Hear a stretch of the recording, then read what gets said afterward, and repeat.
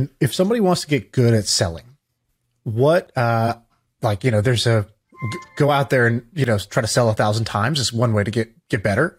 But if you wanted to improve your rate of learning, what books, courses, whatever, what YouTube videos, do you remember that that really clicked for me? And that was kind of a game changing, thing for me in getting better at selling. I have relatively stronger beliefs about the topic. So I think, first off, a lot of people read books before they start selling. And I've thought a lot about it, and I don't think that's the right path because you don't know what they're talking about. Yeah. You only know what the concept of building rapport is until you've not had rapport. And oh, okay, now I understand how this works. But until you confront the reality, you can't bucket the knowledge into something that's actionable. That's so true. I'm a proponent of doing first, realizing the deficiencies, and then going to find the information now to match the real life scenarios that you have encountered. The second part of the question is which books or things made things click. So there's one moment that made things click, which was, I said this in the book, Sam, which is make people offer so good they'd feel stupid saying no, which was the secret of selling, right? Is if you just make it so good that they won't say no, then it makes your job 100 times easier. And so I did work really hard on that side to make my job easier. And just as a quick caveat to complete the loop from 40 minutes ago, you said what was the book or training or whatever that.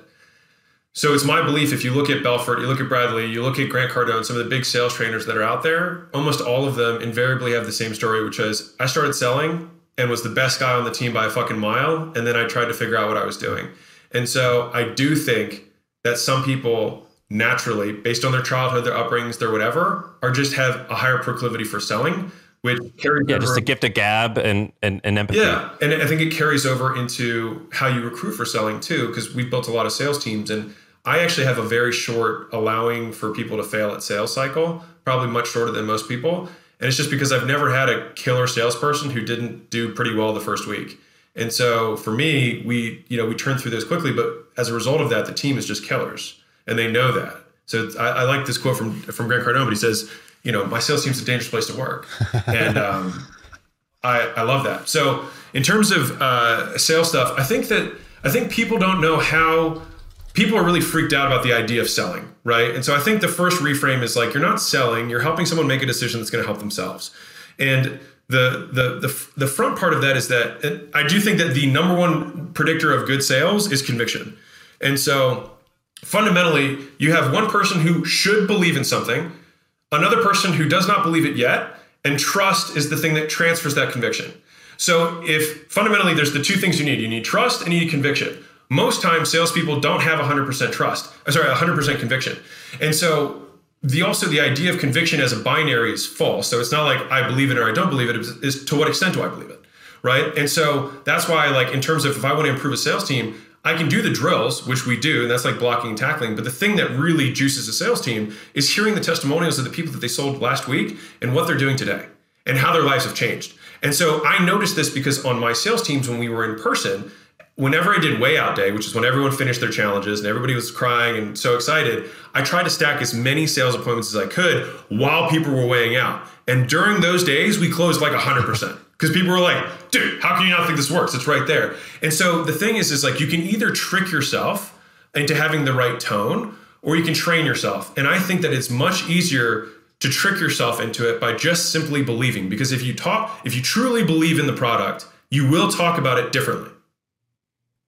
And so in terms of an understanding of selling, if you need to have conviction, you need to have trust. Trust is going to come from expertise and some level of rapport, right? And so I think that overarchingly, to help someone sell, we just have to ask the right questions to get someone to come to the conclusion on their own. And so most sales conversations follow more or less the same framework if you know what you're doing. Otherwise, people are just chasing their tail and trying to chase a prospect to an outcome that the prospect doesn't know how. We've had this conversation 100 times. They have only had it once. We should be the one knowing how this conversation is supposed to go, right? We should also come in with a massive advantage to how to have this conversation go the way we want it to, because we do it all fucking day, right? And so, big front end pieces is why are they there? What's the problem? What have they done so far? Understanding where they failed, seeing why our product is different from the things that they failed, asking for permission to explain about the product, explaining the product, not in any way based on features, but only based on the experiences that they will have as a result of it, and using analogies to explain those experiences, right? And then having a close at the end, which the TikTok I think that you referenced was like a no-base close. And I think a lot of natural salespeople do this anyways. Like if I want something, I'm gonna be like, hey, can you do this for me? I'm like, hey, would you mind? And they say no. I don't mind. Right? Like this natural communication dynamics that most people who naturally know how to persuade people or at least influence do that on their own. This is just retroactively looking at it and saying, what did I do different? Like, why is this different?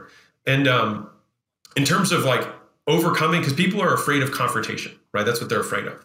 And so I believe that you can sell without ever having confrontation. And you can do that with what I like to call childlike curiosity. And so if someone says, well, my husband's not going to approve of that, I'm like, why wouldn't he?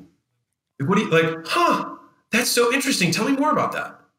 Rather than like, all right, let's like your husband's an asshole. Like that's not going to work because in arguments, no one wins, right?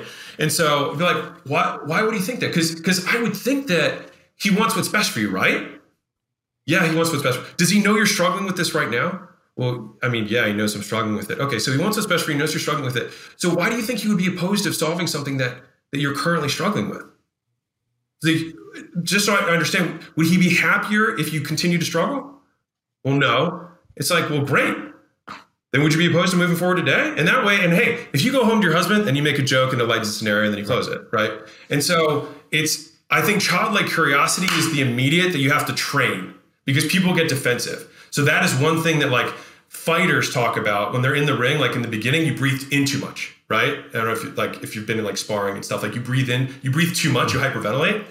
And so the guys who've done it enough, they slow down their breathing because when things get intense, they can slow it down. And so I think sales is a lot the same way where you're like, your adrenaline kicks in, you start breathing faster, it's fight or flight. So you got to be able to slow it down and be like, that's crazy. I wouldn't have thought that. Okay, tell me more about that. And like now you're interested. And then they don't feel like you're combating them. They feel like you genuinely are interested and want to help them, which is what you should be doing because you should be selling them only if it makes sense.